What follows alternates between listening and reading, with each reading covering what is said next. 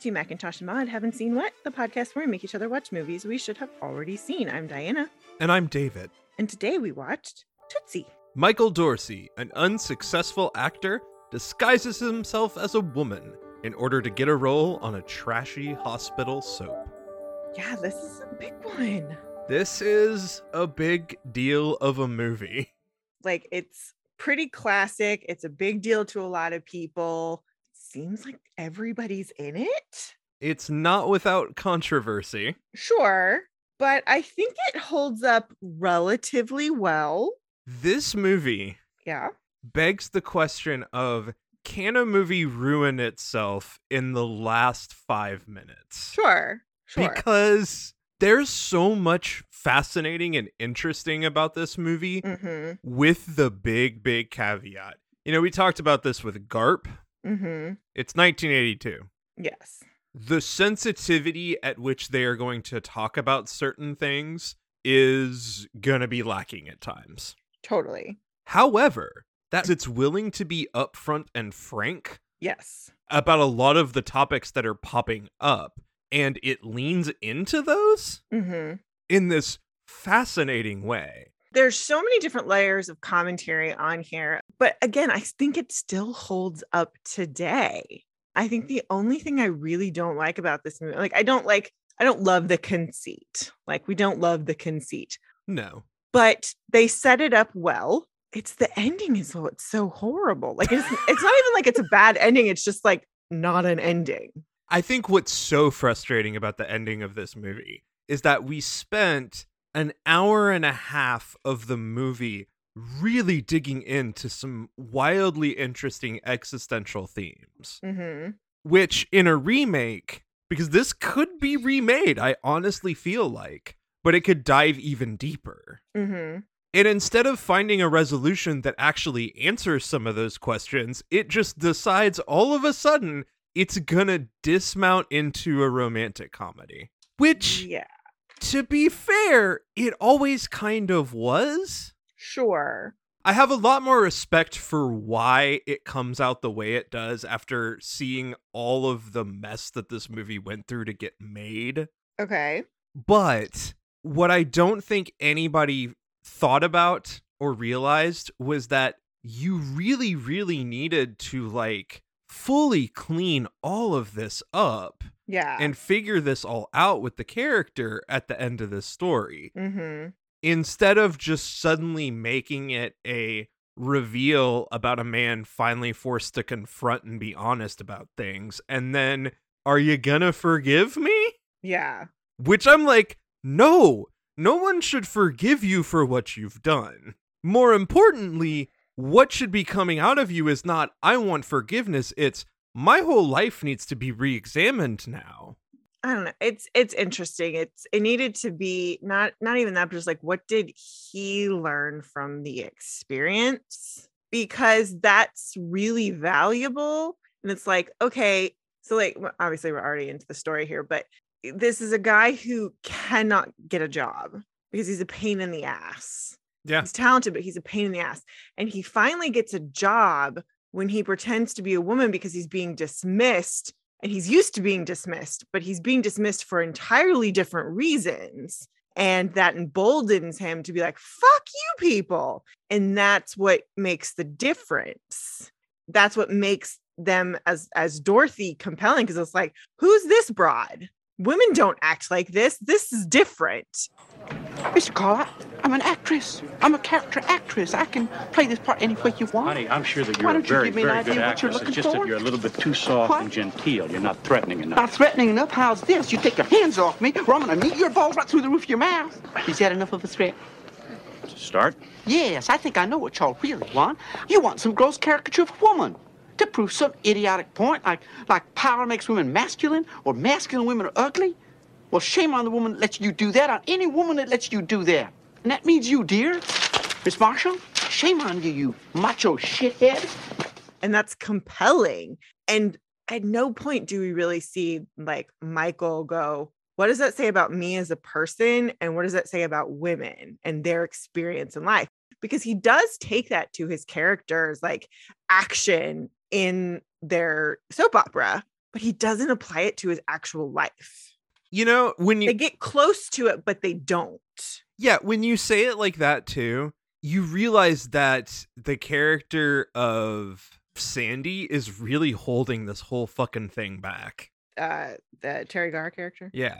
And like, now that you say it, I'm like, oh yeah, because you've got this whole farce going on the side, when the real meat of this movie is him, one, going through this and realizing how much he'd been dismissed, and then how much harder it is for women, and then that suddenly transforming his thinking about women, and then that really throwing him into this deeper exploration. That's the movie. Yeah, that's really where I'm fine with the Terry Garr character. I would have preferred it if she was just his girlfriend, that he wasn't telling that he was doing this, and then that creates like tension in the relationship. But as he becomes more understanding to women, he becomes like a better boyfriend almost in a way, because he's just better towards her because he has a better understanding of what she's going through as a person. Like, if that had been the way the character was modeled, her placement in the movie would have been better. And then like the closeness with the actress that he's attracted to would also complicate things. Yeah, this movie's two movies in one, and it didn't ever decide which one it was going to be. Well, and it didn't pay off either one very well. No. But like, I will say the journey is very enjoyable. It's a swing for the fences, no doubt, and I get why it's remained a classic to this point. Sure. Because when it does land, it lands surprisingly well in a refreshing way on some really difficult themes to try to think through and parse. Sure. It takes the simple idea of drag and the comedic idea of men in drag and really says, okay, now let's push that to its absolute dramatic limit and what that would actually mean for the lives of the characters involved. Sure. And I would say that this isn't a movie about a man in drag. It's not. He's not in drag. He is impersonating a woman. Like, he doesn't want to become a woman. He's never lying to that about the one person in his, well, the two people, because his agent knows and his roommate knows.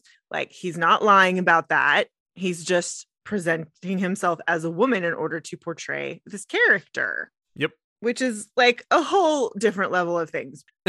Like, this is not a man in drag. Drag is awesome. This is a fascinating ride because it opens up so many questions and then on occasion makes an effort to try to answer some of them. Yeah. And for a movie from 1982, damn. Well, and I mean, we've only watched the one time. I saw it many years ago, but I definitely didn't pay attention to it. And the gender politics at play, that are so a part of our conversation now, I definitely was not aware enough to think about or to catch then. So I was definitely more aware now, but of course there's things we missed, but I feel like they didn't like punch down on gender in this movie, which is part of why I feel like it holds up. Like, there are things that are stereotypical that I don't think are really that different today. So they hold up. Yeah, it's just trying to be open. Yeah. In how it's telling its story and being like, well, let's think about that. What would that mean? And actually having those discussions. You feel like they actually talked that through in the room while they were making it. Yeah, it seems like they thought about it. Yep. They just didn't nail the story. I mean, it's the ending is the bigger problem of anything. Like, I'm fine with the movie. It's the ending doesn't work. They need to rework the last 20 minutes. But as I start to think about it, I'm like, oh, a lot of farcical shit happened to lead us to that ending. Yeah, and that's okay. Well, but I start to go, that's kind of a problem because it's holding back the other better part of this story. I don't know. We don't like the ending. That's the consensus we have here. We don't like the ending. I do like the movie. I don't hate the movie. Well, the budget for this movie was $21 million. Okay. There's a lot going on. There's a lot of people in this movie. It grossed $177 million. Oh, yeah, this was a hit. After 108 days in theaters, Tootsie became Columbia's highest grossing film to that point. Wow. Okay. This was a big fucking deal. Mm-hmm. Fun note, it actually got an R rating when it finally got to the MPAA in late 1982. Mm-hmm. Like 3 days later, they had an immediate appeal and got a PG rating. Okay. Because I guarantee you the only reason they put an R on was because he was investing himself into performing a woman. Yep, that's literally all it was. Ratings. Mm-hmm. Well, let's talk about our writing. And this is a saga. Oh, okay. We have 8 writers for this film. Many of them uncredited. Oh, okay. That makes sense. I mean, so many writers appeared before the arbitration panel with the Writers Guild for this movie that it actually delayed the release of the film. Oh. Okay. There was arbitration at the Writers Guild? Oh, there's a whole development hell saga here. All right. Tell me a tale, David. Let's start with the names, and then we'll go into the legend. Okay. First of all, with a story credit, we have Don McGuire. He is a longtime old school Hollywood guy. Before this, he wrote Bad Day at Black Rock, Johnny Concho, Suppose They Gave a War, and Nobody Came.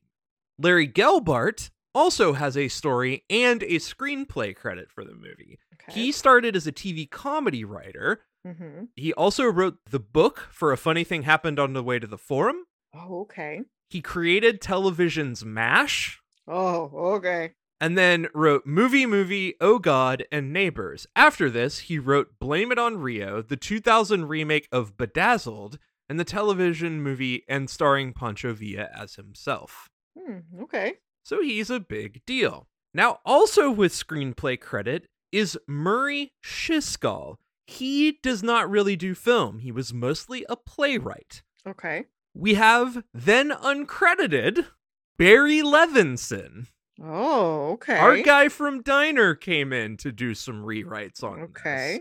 We have Robert Garland uncredited. Before this, he wrote The Electric Horseman, and after this, he wrote the movie No Way Out, some other uncredited work. He seems like he might be a script doctor kind of guy. Okay. We have Robert Kaufman, who did a bunch of stuff that I've never heard of, mostly screwball comedies. Okay. We have Elaine May, the incredibly talented comedian, improviser, and partner of Mike Nichols, romantically and professionally. Oh, okay. Before this, she wrote A New Leaf, Such Good Friends, and 1978's Heaven Can Wait. After this, she wrote Ishtar, The Birdcage, and Primary Colors. Oh, man. Yeah.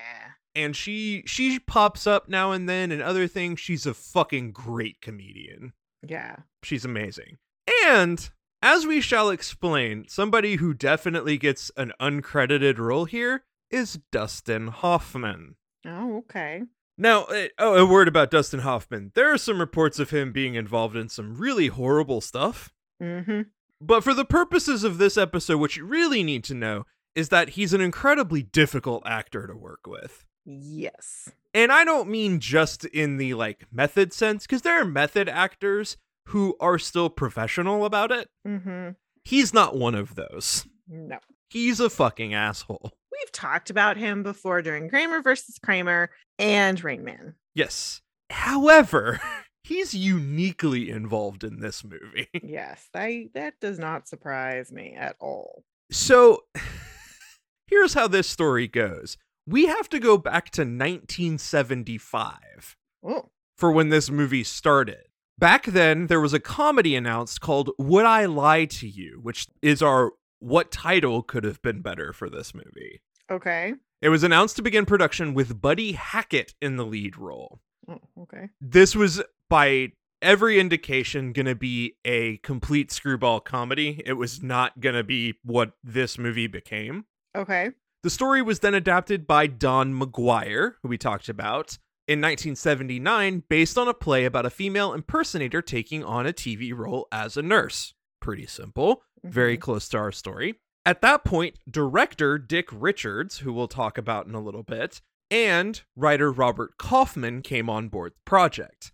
However, Kaufman left the project when he started battling with the legendary raconteur and producer Robert Evans.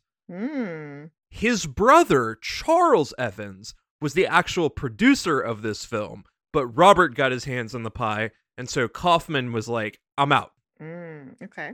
Now, while all of this is going on, Dustin Hoffman and his very good friend, Murray Chisgall, a playwright, started developing a script in 1978 called Shirley, about a male tennis player pretending to be female to win matches.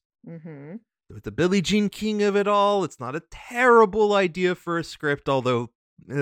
Wildly insensitive. Wildly insensitive, but I get where they were headed. Now, they wound up abandoning the idea altogether, but Dick Richards, who was directing this Would I Lie to You movie, brought the script over to Dustin Hoffman and Columbia Studios.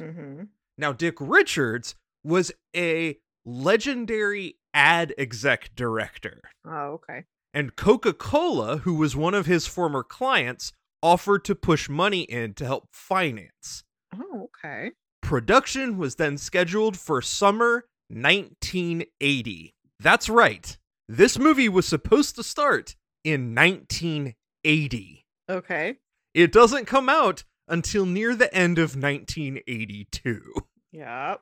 Woof. Now, as Chisgall started working on the script, because Dustin Hoffman wants him to work on it, it's his really good friend, Richards starts to lose faith in the project. He starts to think that the movie's becoming too sardonic, it's losing all its humor. He's a screwball comedy guy, so I'm like, okay, maybe I kind of get it. Like, I'm glad that it didn't go that direction, but he decides, I'm out as director, I'm gonna jump on as producer instead. Okay, that makes sense. Fair enough. So now they're pushing to fall of 1980, but rewrites dragged on and on and on, well into 1981, and it wasn't until June of 81 that they finally found a replacement for Dick Richards. Hal Ashby. Oh, we know that name. Take a pause here. Hal Ashby could have done something really cool with this movie. I think he would have fixed our ending problem. Maybe. Again, shampoo left such a bad taste in my mouth, but that was also the script of that movie. But like, I do love Hal Ashby, and this is such a perfect story for him to look at. Because he gets that absurdity so well. But nevertheless, we have a really good director we're going to be talking about, so I'm not too mad. Now, at this point, they had brought in Larry Gelbart, who was the creator of MASH, and he starts working on the script just to get everything restarted. By September, Ashby was ready to start pre-production while completing post-production on his previous project. However, Columbia had a 90-day production period for the movie, now called Tootsie. And contractually, if he finished post-production on that other movie, he would be breaking his contract. Oh, okay. They threatened to sue. Yeah. So Ashby had to jump out. That sucks, but yeah, contracts. At this point, Columbia's like, get this movie fucking done. Columbia was demanding filming start no later than January 1982. Again, we're in the fall of 81 already. But they already had actor commitments, they had weather issues because they were going to be filming in New York. So they start discussions in November 81 with Sidney Pollack, who is our director for this movie. And we'll talk about him in a little bit.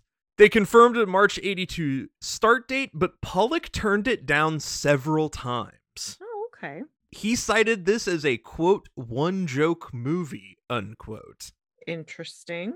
The premise alone couldn't sell him. He's just like, it's a man dressed as a woman. What the fuck am I doing here? Honestly, if that's how they're pitching it, I get that. I totally get that. That's not funny. And it shouldn't be funny. It shouldn't be funny. Yeah. Well, I mean, and thinking about just from like a business standpoint, that's your elevator pitch for this movie. Like, that's the way you're just going to do it if you've got 2 minutes in the room. But that's not this movie. And eventually they got the script to him and he was lured in by the realism of the script. He realized we have a chance here to actually explore the changes that are happening with Michael Dorsey. You know, he recognized that potential. Yeah. Wait a minute. There's a whole lot we can dive into here with this man realizing how hard it is for women in his industry. Yeah. So he now hates the script. Yeah. And so first he brings in Barry Levinson and Robert Garland. They do rewrites. He is also rumored to have brought in another writer who isn't named, Levinson's partner Valerie Curtin, who is an actress and who also co-wrote And Justice for All and Toys. Oh, okay. There's very few contemporary sources showing this, but like there's some rumors about that. But they only wrote for like 10 days and their minor contributions didn't do a lot. So then Pollock tries to rehire Robert Kaufman, the guy who was way back in like 79. Okay, that's fair. He's like, hey, can you come back in and fix this? Well, Kaufman's price was way too high. No. Well, yeah. And Pollock was out of money. So Sidney Pollock took scissors and glue and cut and paste a cohesive screenplay from all of the different drafts. Wow.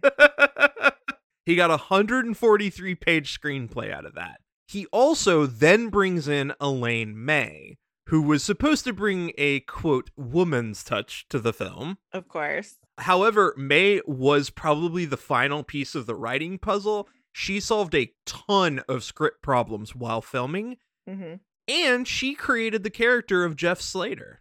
Okay, cool. So, we have gone from screwball comedy on one side, Hoffman and Schizgal thinking about this idea. We've gotten all the way to fucking Sidney Pollock cutting and pasting a script. Schizgal stayed on the project during filming without pay to do modifications. And by the end of this, the Writers Guild has to sift through all of the different bullshit to figure out who the fuck's gonna get credited. That's insane, but also fair. It's fucking wild. That's my thing, is like thinking about it now. I'm like, well, damn, it's pretty impressive that we got anything cohesive out of this movie. Yes. This thing is a script by committee of the highest level. And somehow they pulled it together. I think my thing is like, I can see now why the ending lands the way it does, because they've threaded these two different scripts through the whole time. Yeah. What makes it work is the fact that Sidney Pollock is such a good director and such a good eye in the editing room that he managed to make it seamless right up until the very end. Like, it's like he just somehow super glued all of it together, and then he just couldn't tie the end together anymore. Like, the whole thing just finally went, and we're done, and I'm dead. Wow. It's two movies cut and paste together. What a story. My God. Wow, that's quite a roller coaster. I should say a lot of this is on the AFI has a catalog of like movies from 1893 to 1992 or something like that. It's got a great resource, and all of this pops up from their database. That's cool. They do a ton of research on the trade papers, and so they pull all this information in, which is just like, well, fucking bonkers. Some other fun notes about this story. Larry Gelbart stated that he had held a long-time grudge against Dustin Hoffman after this, because Hoffman claimed that Schizgal, his friend, had actually conceived the movie. Now, if you talk to most everybody else, they all pretty much say that Dustin created Dorothy. Dustin is primarily responsible for Dorothy's character. Like, the script is getting developed and the story goes along, but he came up with all of that. Okay. And we'll talk about that with his acting. So Gelbart's got some sour grapes here. However, he continued to claim it as his own story and movie, quote, despite Dustin Hoffman's lifelong mission to deprive anybody of any credit connected with that movie, except for his close friend.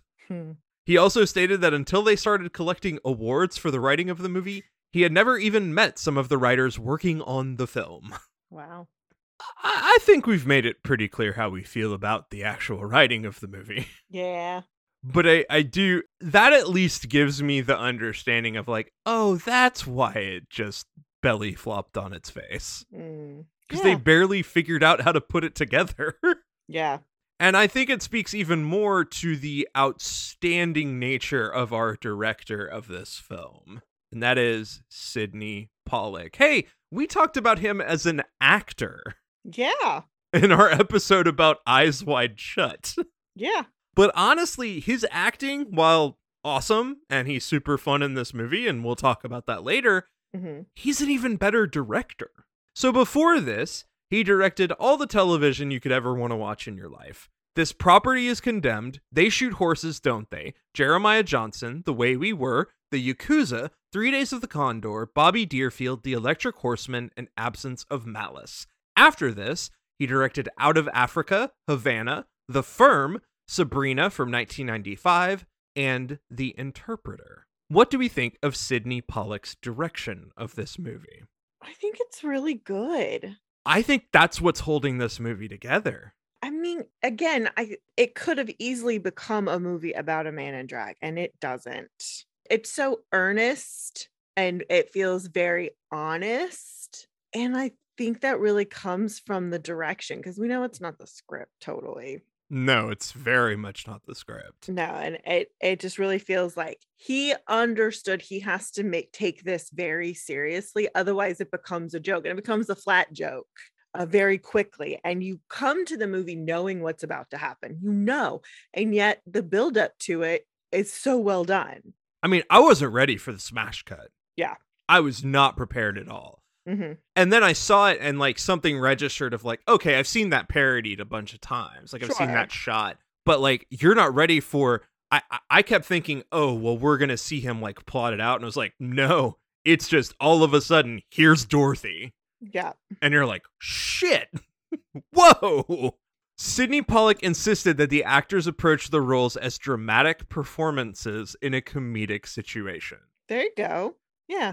Quote, no one ever laughed during the shooting of any scenes of the film. It's only funny because of its story structure, unquote. Absolutely. Yeah. No, he's absolutely right. Yep. Like, he would let people improv for the jokes. He, would find the moments to make it funny because there's so much funny, weird farce that's going on alongside of all of this. It's a ridiculous situation. But he recognizes that the only way that this movie's going to work, and it's going to work in a way where it's really going to grab audiences, is if they're forced to reckon with the very serious stakes behind it.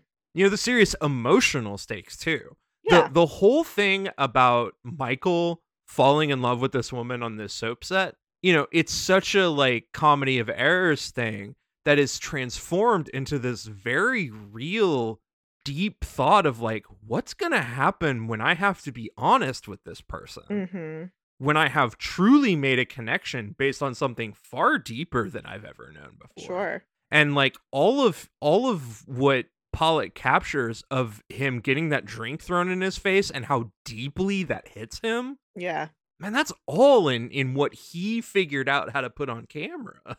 He's undoubtedly the number one reason this movie works. Yeah. Because it would just fall apart if you don't have somebody this thoughtful and smart approaching this movie. It's why I even think somebody like Hal Ashby, who I have a lot of regard for as a director, still wouldn't have figured this out, because I think he still would have treated it a lot like a comedy. Yeah, I think so. And Sydney, and I think this is indicative because he's got so many different kinds of movies he's done over his career. His whole thing is, what's the best way to tell this story? He's an incredibly practical director. Yeah. And so he's just like, whatever the best way to do this is, we're going to do it that way. So, yeah, he's fantastic. And that's what's really fun to watch. Again, that's what makes so much of this movie feel so fresh and hold up well, is because everybody takes it seriously. Jessica Lange had high praise for his work on the movie. Quote, he has almost impeccable taste about what's right and what he needs and doesn't need. I really think he did something with my performance in the editing room, made it more interesting, unquote. Now, of course, he and our star fought incessantly and intensely over very little things. Of course they did. At one point, Dustin Hoffman argued for total control of the film and demanded final cut. Yeah, that sounds like something Dustin would do. As a compromise, Pollack let him in the editing room, but he ultimately got final say. According to most sources, Dustin said, and I didn't see counterpoints, but it seems like they both had this. It was like, yes, they fought a whole lot, but it was usually over story quibbles. Like he was arguing for Final Cut because he's an asshole. Yeah. But more often than not, it was stuff about what's going to make this movie good. And it was, and they were both intensely serious about the story and the character. Sure. So it seemed to be in support of the production, but still, that's not a fun way to work together. Yeah. Eventually, as part of this fighting, Dustin finally suggested that Sidney play the role of his agent. Oh, okay. That's how this came about. Pollock wanted Dabney Coleman to play that role. Oh, okay. And Hoffman, when he said that, was like, okay, what's my motivation with this character? Pollock told him, well, the motivation is if you can't figure some way to do work, you're never going to work again because your agent's about to throw you under the bus. And Hoffman insisted that Dabney Coleman, a fellow actor, was not going to get him to that level of intensity. The director would bring him to that level of intensity. I mean, it's called acting. Yeah, I know. Like, this is the man who Laurence Olivier told, why don't you just try acting, my boy? Yeah. Yeah. Pollock turned it down several times until every day Dustin Hoffman sent him roses with the note, please be my agent. Love, Dorothy. Well, that's funny. And then it got even worse. Eventually, Dustin Hoffman threatened to quit the film. Of course he did. And Hoffman's agent had to actually intervene. Mm-hmm. Because, Sidney was just like, he's just pulling bullshit. And then Dustin's agent came in and was like, no, he's actually dead fucking serious. You have to take this role because he's going to quit the movie. Yeah. And we cannot let that happen. Yeah. Oh, so finally he decided, oh my God, I'll do the fucking thing. Apparently they used it as a chance to vent some of their frustration with each other, those scenes. Fair. And they refused to ever work together again. Okay. In fact, Hoffman tried to quash the beef so Sidney could direct Rain Man. Oh, okay. But eventually they decided that was just not for the best. And thus, Barry Levinson got brought in. So, hey. All right. It worked out. That's a good movie. Weird stuff. My God. This man had to deal with so much bullshit. Mm-hmm. And he still made a great fucking movie. All right, well, let's talk about that asshole. It's time. It's time to start with our cast and talk about Dustin Hoffman. Mm-hmm. Playing Michael Dorsey and Dorothy Michaels. Before this, he did a lot of television and stage, then The Graduate, Midnight Cowboy, Little Big Man, Straw Dogs, Papillon, Lenny, All the President's Men, Marathon Man, and Kramer vs. Kramer. After this, Death of a Salesman, Ishtar, Rain Man, Dick Tracy, Hook, Hero, Outbreak, Sleepers, Wag the Dog, Sphere, Runaway Jury, Finding Neverland, I Heart Huckabees, Meet the Fockers, Perfume, Story of a Murderer, Stranger Than Fiction, Mr. Megorium's Wonder Emporium, Kung Fu Panda, The Tale of Despero, Little Fockers, Kung Fu Panda 2, Luck, Chef, The Cobbler, The Program, and Kung Fu Panda 3. I totally forgot he was in Kung Fu Panda. Yeah. I fucking love that movie. Master Shifu. Yeah, exactly. I completely forgot that's him. He plays a rat, which is funny because he is a rat. Anyway, setting aside what a dick he is. Mm-hmm. How do we feel about Dustin Hoffman in this movie? He's amazing. Yeah. It's interesting. One of the things that we briefly talked about after we watched this is like, wow, we've watched a lot of movies about people who are just difficult, with All the Stars Born, with My Favorite Year, just like people who are just so difficult, but there's something about them that makes it worth it. And here we have a movie where that's not only the case about the actual character in the movie, but the actor portraying that person as well. Yeah. Because we know that he takes method too far. We know he's a very difficult man, but there's something about him that many people believe is worth it. It's because he's that good an actor. Yeah. It's interesting. Yeah. The results come through the screen. They do. He's fabulous. You totally believe him when he's a struggling actor. I love the beginning like the little montage of him like auditioning and then performing and then like being the scene partner and then teaching people and just being that guy. Like he's just so passionate about acting and he is great. And like we've known people like that. And it's just like, yeah, but you're also this difficult as just a person. Mm-hmm. Yeah. He's playing such a thinly veiled version of himself, mm-hmm. which is fair because he, by all rights, kind of co-wrote this movie and created this character from scratch. This is the ultimate version of his method. Mm-hmm. It really is. Like when we get to all the trivia about him, because there's so much, like he's barely acting in this movie. The one thing about it is that he really is one of the most charming scumbags in film history. Okay. Because he's a total dirtbag, but he's so charming. Yeah. That's his whole MO. Yeah. I mean, The Graduate, he's a schlub, but he's charming. Midnight Cowboy, he is a total gross, disgusting human who is charming as fuck. Mm-hmm. Like, that's just what he does. Kramer versus Kramer, by all rights, is like, man, you are fucked up, but you're charming and you're trying to do right by your kid. That one doesn't feel the same way. It's like you're kind of a shitty husband, but you do step up. Yeah. Like he becomes a better person. And, the fault is that he will dive way too deeply into a character when there's no reason to do so. Sure. But for this movie, that's the whole point. This is the one role where doing that serves the purpose. Yeah, that is the character.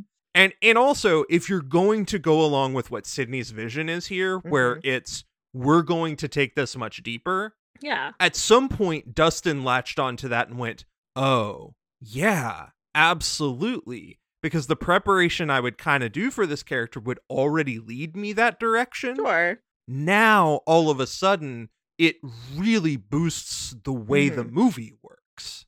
Yeah. Where Dorothy is no longer just this sort of bumbling farcical character. It's like, no, Dorothy's a fully possessed woman with all sorts of life goals and things. And he's really digging into that. It's one of the few times where you can go, actually, it makes a whole lot of sense to do the role the way you normally do it. Yeah. All things aside, I get it. I get why he's so lauded for this movie. Yeah. There is so much nuance and so much thoughtfulness in it. And the reason the movie may not hold up in moments is because of the way it ends. That's it. Yeah. Well, despite the project being created with him in mind, he refused to take the role on unless he felt he could pass as a woman in a screen test. Okay. He did not want Dorothy to be a drag act. He wanted her to be a fully convincing woman on screen. I like that. In fact, he got so wrapped up in the character that during the screen test, they asked Dorothy if she would ever have children. And Dustin Hoffman broke down crying in character, responding, "I think it's a little late in the day for that." He would later recall, quote, "I felt so terrible. I would never have that experience. Nothing like that ever happened to me. I've been acting for nearly 30 years, and I've never had a moment like that before in my life," unquote. Interesting. So, again, there's no reason to go this deep when you're acting, like ever. Even for a role like this, I understand it. However, it's very interesting what perspective he comes out of this movie with. He also reportedly based Dorothy on his mother, who passed away from a stroke during production of the film. No. Which, again, don't build a character on something so close and so raw, man. That's rough on your brain. And your heart, man. No. Oof. The role required extensive makeup preparations, of course. He would spend 2 hours a day shaving his legs, arms, and the backs of his fingers while sitting in a sauna. They also taped his skin to tighten his features and installed false teeth to make his mouth look more feminine. Okay. However, his makeup could not conceal his 5 o'clock shadow. They could only film for about 3 to 4 hours at a time before he would have to go shave again. Yeah, that's pretty common. Originally, the character was not written with a Southern accent, but Dustin Hoffman developed the accent when realizing that it allowed him to fall within a typical female vocal pitch. Okay. He actually worked with former co-star Meryl Streep by reading takes of Blanche Dubois from Streetcar Named Desire and then hearing her feedback to build out the accent. He also worked with Andy Warhol star and transgender legend Holly Woodlawn to coach on the emotional transformation into Dorothy. Oh, okay. And he researched General Hospital and shadowed the production of that soap for 3 months so that he would understand the mechanics of soap operas. Okay. Some of like that work makes total sense. All of that makes sense. It's the emotional stuff that he put himself through for the character. That's really where you go, oof. And this is like that thing that Brian Cox talked about with Jeremy Strong. It was blown far out of proportion for a lot of people. But his whole thing was like, you're really emotionally damaging yourself and tapping into stuff that, from my perspective as an actor who's done this for 40 years, is really harmful. He's like, I would never say that Jeremy's like an unprofessional actor. He's just like, I don't think you need to dig that deep, but that's me. Yeah.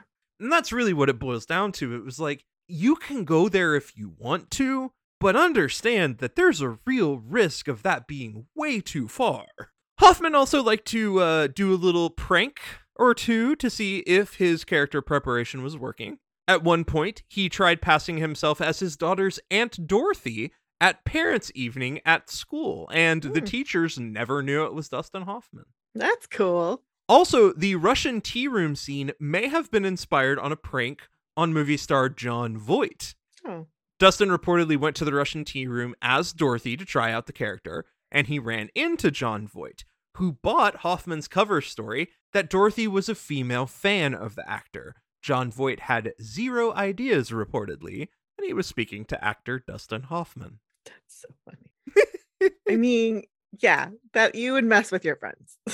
During the moment that Dorothy tells April, Gina Davis's character, that she thinks of all the younger actresses as her daughters, this actually wound up being fairly true on this film.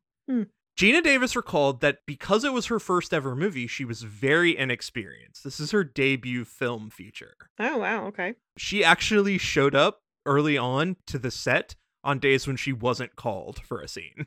Yeah. Because she didn't know that she didn't have to.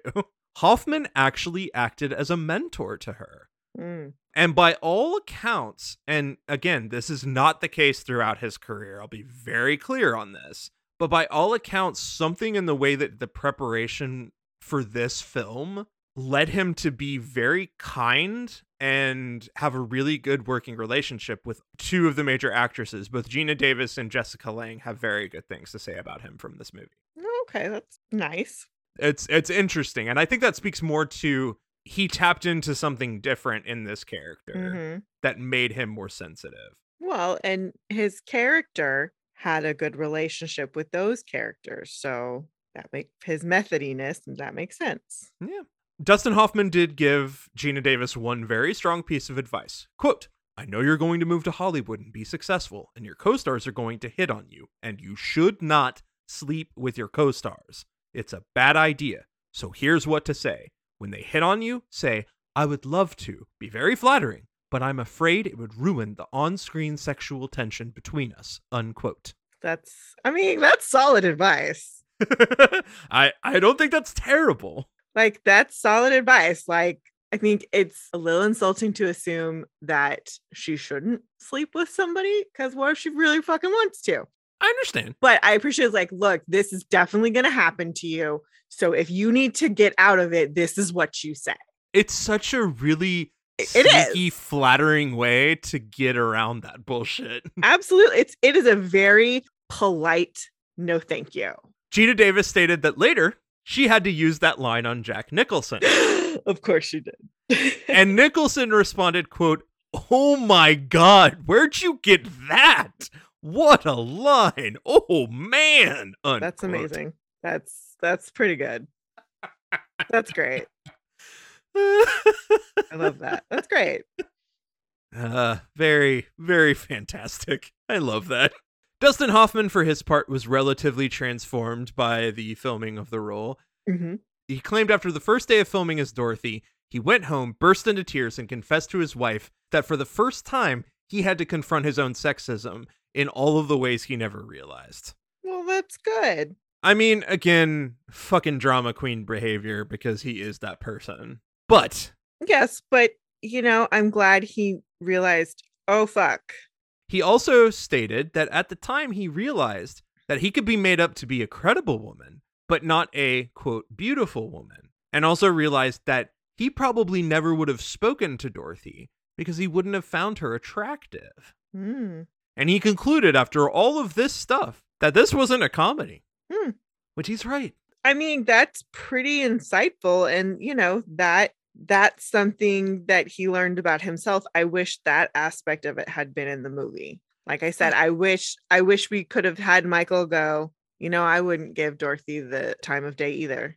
That's how I would have done things. Yep. Like that would have been such an interesting thing. And if that had been part of the impetus to reveal that that Michael was pretending to be Dorothy, to kind of confront some of these things to people, that would have been a really interesting way to send that part off. It would have been great for the movie to do it, and also would have been good for Dustin to actually hang on to that advice instead of continuing to be the jerk that he's been. Yeah. Let's go with some who could have been betters. Oh, okay. There's several names. Interesting. The original 1979 screwball version of this, George Hamilton. No. Mr. Spray Tan himself. Yeah. All right, let's talk about some more serious who could have been betters now. Michael Caine. I don't know. Too charming, almost? Michael Caine doesn't do awkward very well. His character probably would have come off a little bit to Mrs. Doubtfire for this role. Yeah. But I think it would have still had that sweetness. Yeah, it doesn't quite work for the sort of New Yorkiness of this. Yeah. Not in the way they're making this movie.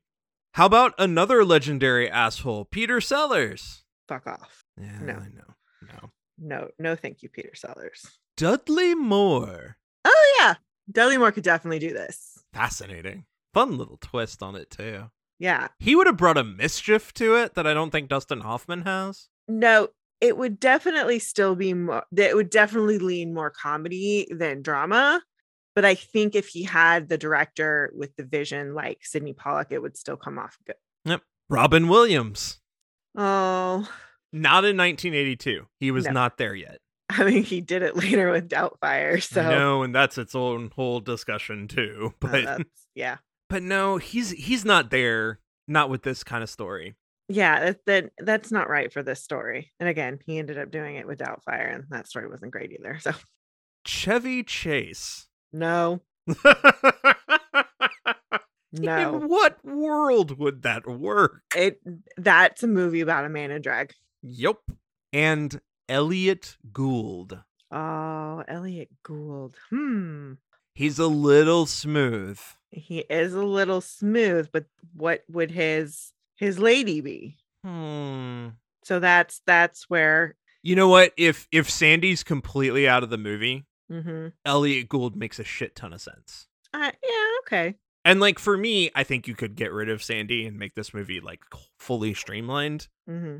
But the way it's constructed now with all of the 5 back and forths and you need some serious investment, I don't think Elliot Gould's quite right. If it's a more streamlined story, he's very good. He's so good at acting. Yeah. For all of my hate for him, I think Dustin Hoffman's the right person to do this movie. Yeah. Yeah. He did a good job. Well, let's talk about his big main counterpart. That's Jessica Lange as Julie. Before this, Jessica Lange started her film career in 1976 remake of King Kong. And then All That Jazz and The Postman Always Rings Twice from 1981. After this, she was in Frances, Cat on a Hot Tin Roof, Sweet Dreams, Crimes of the Heart, Far North, Music Box, 1991's Cape Fear, Rob Roy, A Streetcar Named Desire, 1,000 Acres, Titus, Prozac Nation, Big Fish, Broken Flowers, Grey Gardens from 2009 on TV, The Vow, The Gambler, Feud, Betty and Joan, American Horror Story, and The Politician. Coming soon, she's going to be in Marlowe, a new take on the Philip Marlowe detective stories with Liam Neeson, Megalopolis, Francis Ford Coppola's new coming film, and an untitled Netflix movie about Marlene Dietrich. Oh, she's great casting for that. Jessica Lange! I like Jessica Lange. I do. Yes. I do like Jessica Lange. I don't like her in this movie. Ooh, you don't like her in this movie. I don't think she's very compelling. Do you think it's her? Or do you think that the writing is so wasted on her? The writing is definitely a part of it, but I think I don't know, there's something going on that makes her not, like, she never pulls focus. I never want to look at what she's doing. And some of that is definitely the writing, but some of that is her in this movie. Because there's been times where Jessica Lange like brings down the house. Like, she's a fabulous actress, but not in this movie. I almost wonder if this is the wrong kind of movie for her. Maybe. This is also going to sound horrible too, but I feel like this person needs to be like drop dead gorgeous. Jessica Lange's a beautiful woman. She really, truly is. But like, this lady needs to be almost supermodel hot. Well, soap opera hot, right? Yeah, like, well, very, like, the whole point is that she's too good to be on a soap opera. So yeah. part of that is she needs to be that, like, you need to believe that she could easily be a movie star tomorrow if she got her right. Well, and I don't really get that from her. See, I do. The flip side is I think that's 2022 eyes. Possibly. And I think in 1982, Jessica Lange is the next big thing. I don't know. She doesn't come off as like, I don't know. Maybe I don't know. Yeah. But I'm not compelled by her in this movie. For sure. It doesn't read as that now. You're absolutely right. I do think at that time. Yeah, that's totally fair. What's interesting is that she was very reluctant to do the movie. Mm-hmm. She had just finished filming Frances. Oh, okay. So Frances didn't come out until after this, but she had filmed it, and it was an incredibly intense, emotional movie. Okay. Like, that forced her to, like, dig super deep. And she's, like, a fully, like, trained actress. She worked within, like, the real method acting school type acting stuff. Mm-hmm.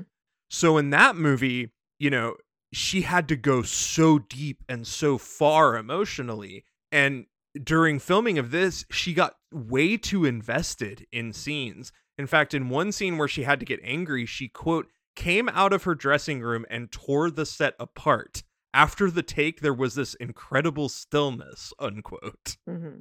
So she was like, I didn't know if I wanted to play some frothy, ditzy character after I'd just done Frances. Obviously, I'm thrilled that I did, unquote. Okay.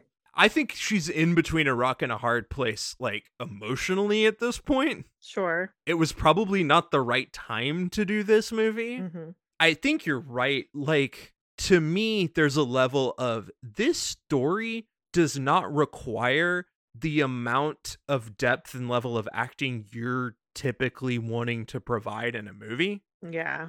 Like, you want to go deep on a character, and that's awesome. But that's not this movie. Julie doesn't need to be super deep.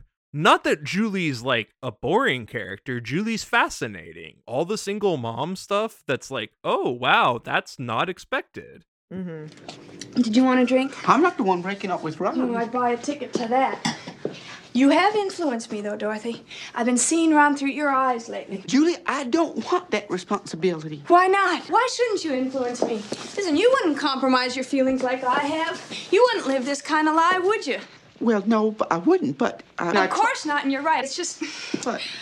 I deserve something better, you know? I don't have to settle for this. I really don't. It's just that I've always been too lazy or too scared or... No, why, too something. Don't be so hard on yourself. What the hell? I'll live, won't I? Maybe not happily, but honestly. But she's just a very plain, real character, and Jessica Lange's not that kind of actress. Yeah. So I don't know. I think there might be a bit of that, but it is fascinating, and she's fine. you're right, there could have been better people. And let's talk about that, because there's a couple of who could have been betters. Oh, okay. Cher. Oh. Now, we do love Cher. We do love Cher, but no, she's not right for this role. No? Okay. I think she would have pulled focus in a bad way. Interesting. Because she's Cher. Yeah. And we fucking love her. In Moonstruck, she brings it down, but she's not Cher in that. I mean, she is, but she's Cher as a person, a different character, and I don't see her doing that here. Cher was fully capable of like super acting, finding that role in that niche. Sure. But just by being Cher, she's going to pull the wrong kind of focus here. Yeah. How about Terry Garr? She would have been interesting. She wanted this role. Oh, yeah. Well, I get it. Yeah, I would want this role too. This is the lead lady. Yeah. That's not Dorothy. I mean, I'll give her this. She would have been more down to earth and interesting. Yeah. But I also agree with you that, like, you need a movie star. And at this point, Jessica Lange was a movie star. But if you're going to replace Jessica Lange, it's got to be somebody who is a bona fide movie star in 1982. Yeah, it helps. It helps. If you do it right, it's a stunt cast that pays off. Sure. Well, any of the people working in the hospital could have been stunt cast. Yeah. Like Cher would have been great as the Sandy role. I mean, fair. That would have been a fun place for her. But like, it has to be the right person. It can't just be throw any famous actress at that point. Totally. But the right kind of person with a huge name and presence would make Julie. Yeah, I agree. And I think Jessica Lange just wasn't in the right headspace to do the movie at that point. Sure. Well, let's talk about Terry Garr as Sandy. Terry Garr, an amazing comedian and performer. She did tons of work as a dancer before film, which is amazing. But before this, she was in The Conversation, Young Frankenstein, Wonton, The Dog Who Saved Hollywood, Oh God, Close Encounters of the Third Kind, which she's also amazing in. The Black Stallion, One from the Heart, and Honky Tonk Freeway. After this, The Sting Tube, The Black Stallion Returns, Mr. Mom, After Hours, Out Cold, Let It Ride, The Player, Mom and Dad Save the World, Dumb and Dumber, Ready to Wear, Michael, A Simple Wish, Friends, as Phoebe Abbott Sr., Dick, Batman Beyond, Ghost World, Unaccompanied Minors, and Kablooey. What do we think of Terry Garr in this movie? I love her. I'm always happy when she shows up. She's so fun and neurotic. She's Phoebe's mom, her birth mom. She's pulling such Phoebe energy in this movie. She is Phoebe Senior. I mean, yeah, that's who she, like, that is always the vibe I get from her. Like when I've watched interviews with her, I love Terry Garr. She's phenomenal. And I always think she was on SNL. No, I mean, she was adjacent to a lot of those people. Yeah, because she worked with a lot of those people. And she was like definitely, I don't know if a host, but definitely a guest performer on there a ton. But yeah, she was never actually officially a part of the cast. Yeah, I love her. She's so good. And she is really good in this.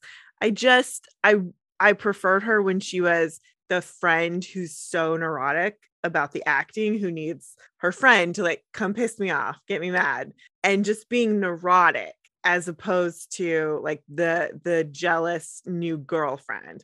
Like I wish it would have been like he stood her up for acting lessons and like they're just really great friends. And then, I mean, like either she has to be fully his girlfriend before this all starts, or she can only be his friend. I hate that she gets turned into that, because I would have loved if she got obsessed with Dorothy. Like Dorothy is amazing. Like she's just doing all these things that you talk about all the time, Michael, but she's doing it. This is amazing. Like that would have been a perfect scene with her. And she could have done that so well. She does neurotic so well.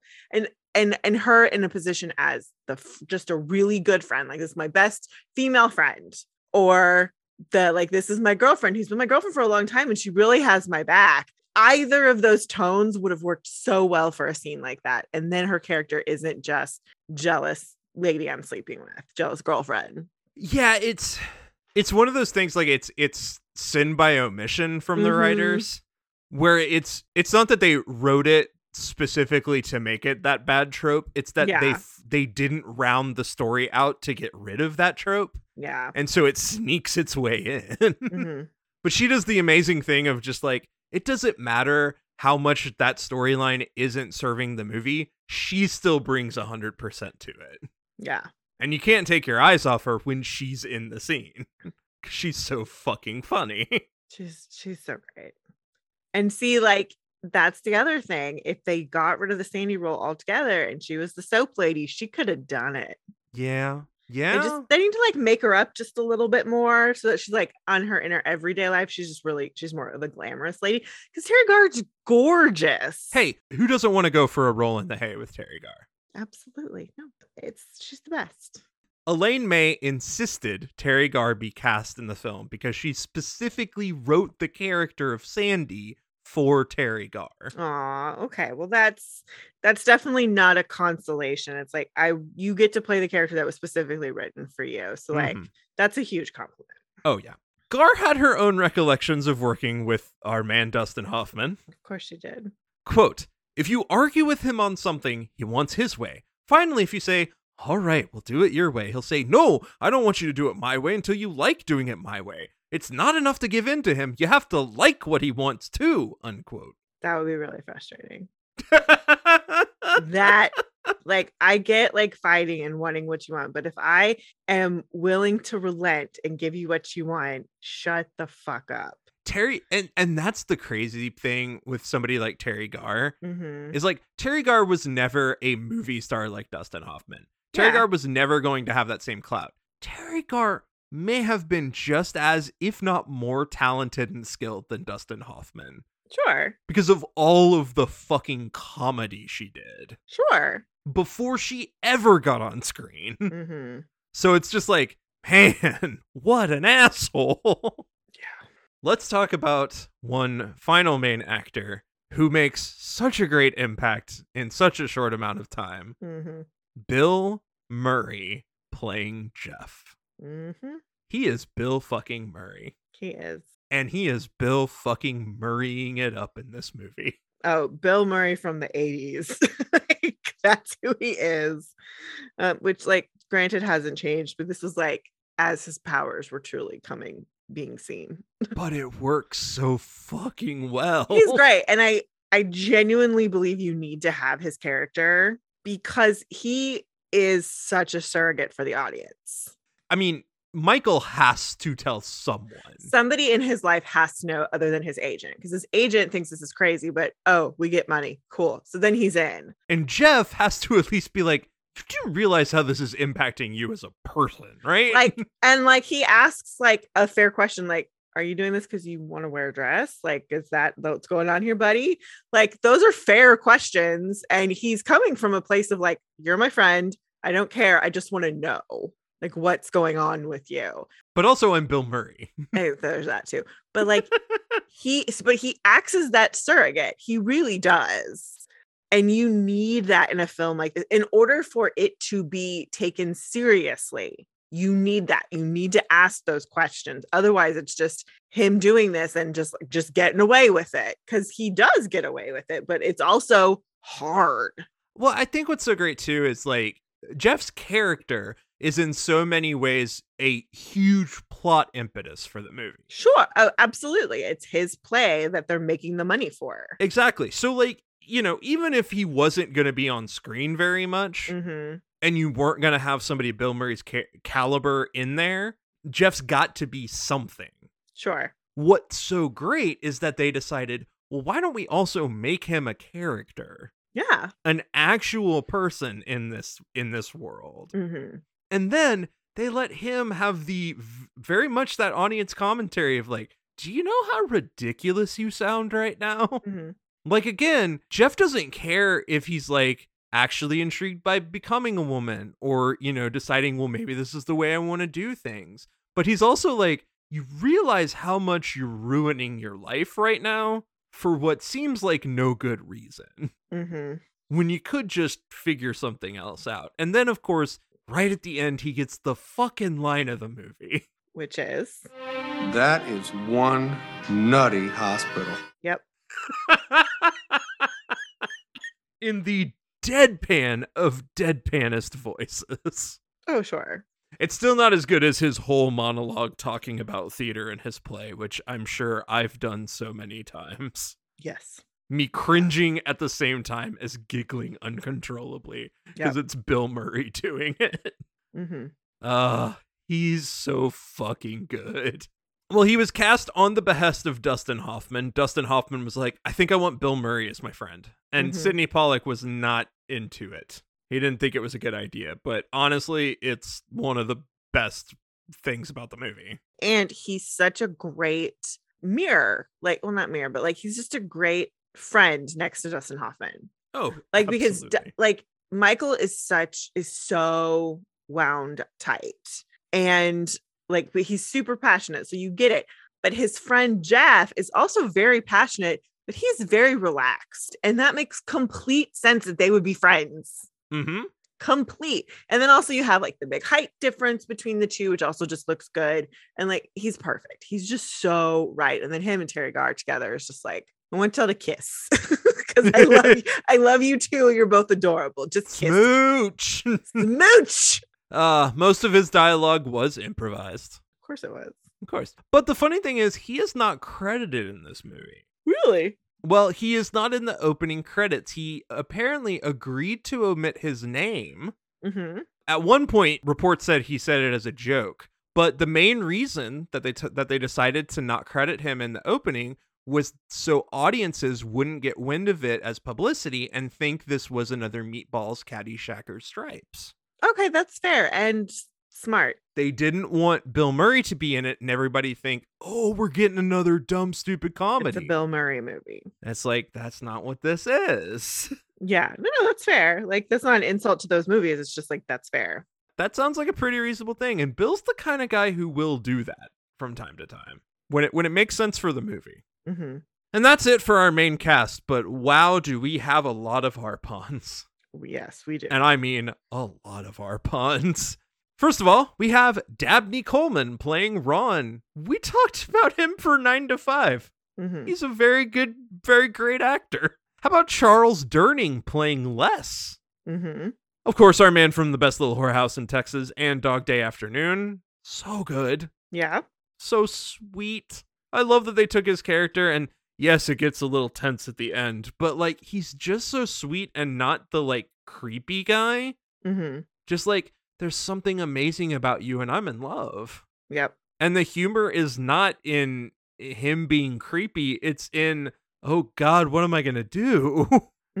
Sidney Pollack playing George Fields. Of course, he is a pretty good actor himself, but also he is somewhere else in the movie. He is the voice of the director telling Michael Dorsey, we're looking for someone taller. We're looking for someone different. Gina Davis playing April. Yes, it was her film debut. It is that Gina Davis. Yep. Lynn Thigpen playing Joe from the set. It's the chief from the 1991 PBS game show, Where in the World is Carmen Sandiego? Oh, yeah. Her voice. It's just that voice, man. Ronald L. Schwery playing Phil Weintraub. He is actually one of the producers of this film. Oh, okay. He brought us Ordinary People, Scent of a Woman, Cops and Robertsons, and exec produced the television show Medium. Okay. As a middle-aged woman who says how much she loves Dorothy while they're dancing, it's Estelle Getty. It is. Out of costume, out of Sophia Golden Girlness, it's Estelle Getty. It is. Wow. Okay.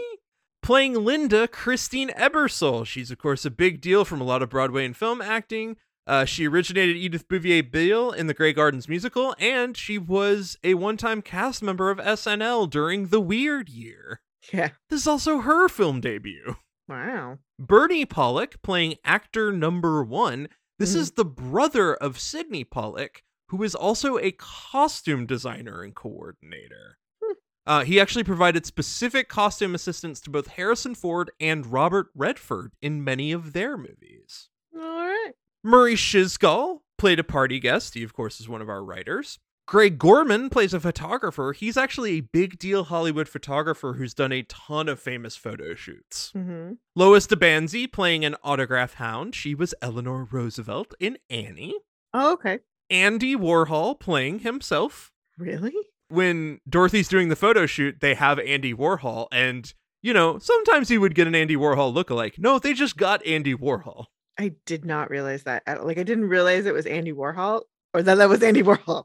And Andy loved to make fun of himself like that. So Oh, sure. he's that kind of guy.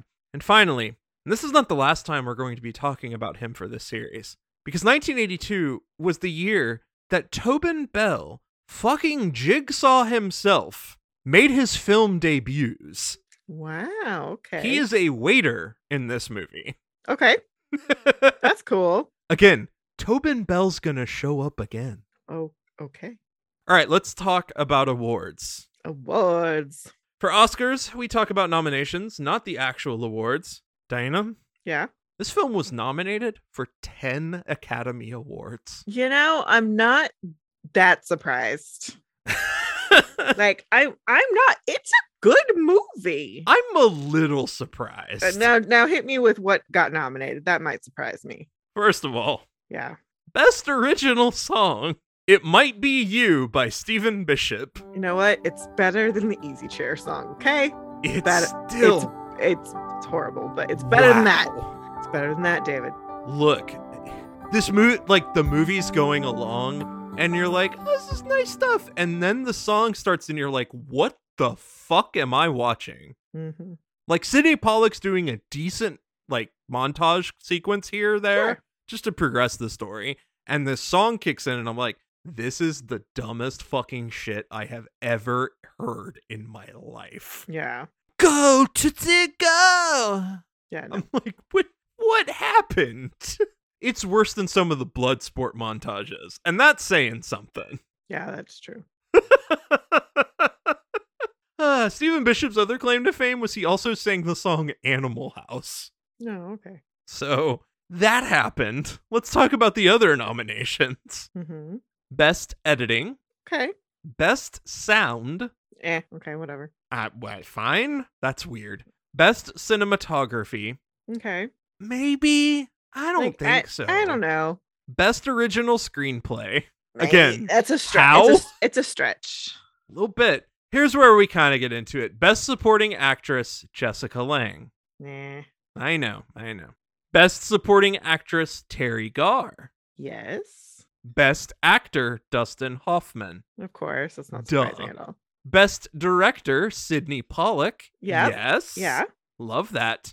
And Best Picture. Picture. Okay. Some of those I'm going, really? Yeah. No, that's fair. I don't hate the Jessica Lange pick as much, but I do understand. It's like, she's not really the most interesting part about this movie. Yeah. I think people were just excited that somebody who was playing the sort of quote-unquote ditzy character actually brought a little bit of gravitas to it. Mm-hmm. And that was just surprising to people. I feel like that's more what's going on. But Terry Garr's the better performer in this movie. All right, well, let's wrap up with a few pieces of trivia. Okay. Apparently, the crew would only give bad news to Dustin Hoffman if he was dressed as Dorothy. Quote, he was much nicer as a woman, unquote. I don't blame them. Dorothy's glasses were initially opposed by the cinematographer. He was like, this is going to cause so many issues and reflections. Sure. No. However, when they did the screen test, the glasses feminized Dustin Hoffman a little bit and specifically softened his nose, which is one of his biggest prominent features. It is. And so the whole thing was when they saw him with the glasses on, they were like, looks like a completely different person, Yeah. which is the thing. Which is It's the not- whole point. Yeah, the point is not necessarily to feminize him too much. It's just that Dorothy should be completely different than Dustin Hoffman. Yeah. So, because they were such an important part to keep Dorothy different from Michael, Mm-hmm. Pollack decided that what they were going to do was spray a non-reflective coating on the glasses that was developed by the head of Panavision. Oh, awesome. They actually used it for camera lenses, Hmm. so it would allow better light transmission, but the idea worked perfectly.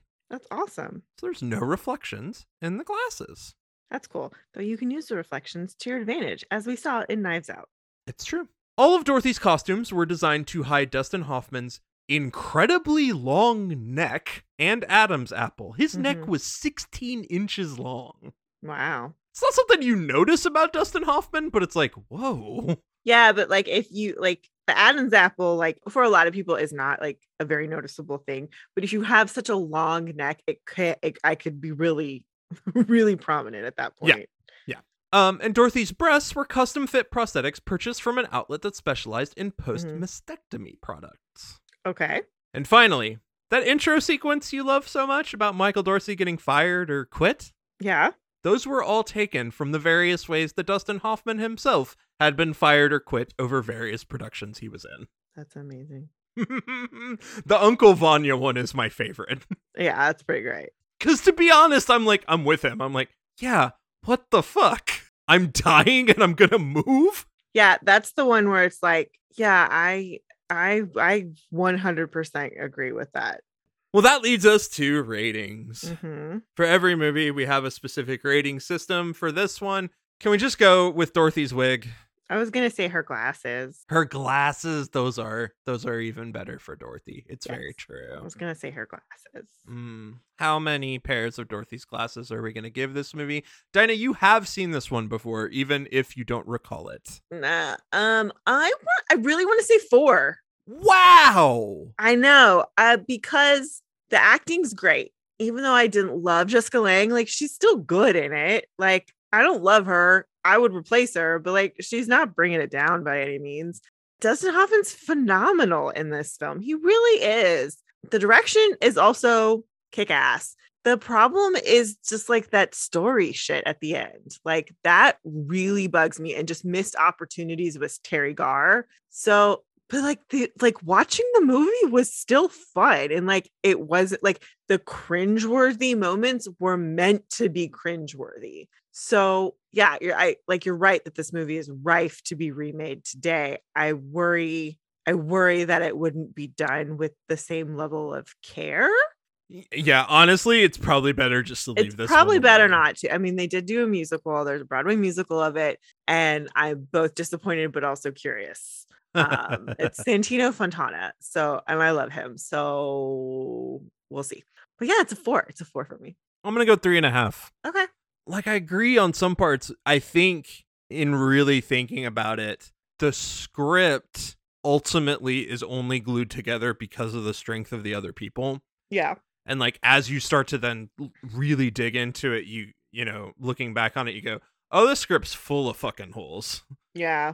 And I start to go, oh, now I'm seeing it. Like, it took a Herculean effort to pull it all together and make it really work. However, that still makes it a really watchable movie. Yeah. And you're absolutely right that, you know, no, you probably shouldn't remake this now, but it tries. I mean, that's something we talk about a lot. You get a lot of props from me if you try. Yeah. If you try and you're thoughtful in how you're trying to tell a story, even if you fail, even if there's moments where it doesn't work, if I can see the efforts made, it gives me a lot to know, like, okay, you really thought through this as much as you possibly could. Yeah. It still doesn't all work together, but it still makes it really interesting and watchable, and the performances are undeniable. They just are. 3.5 for me. Okay.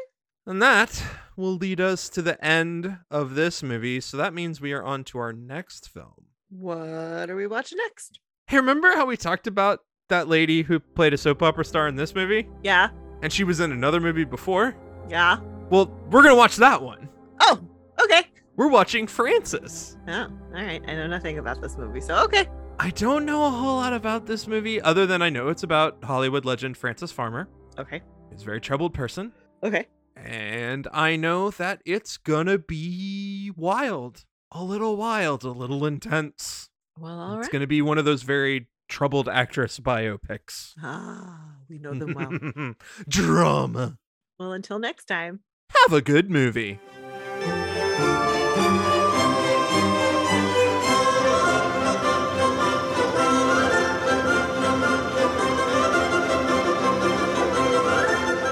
Thanks for listening. Be sure to review and rate us on iTunes, Stitcher, or wherever you listen to your podcast.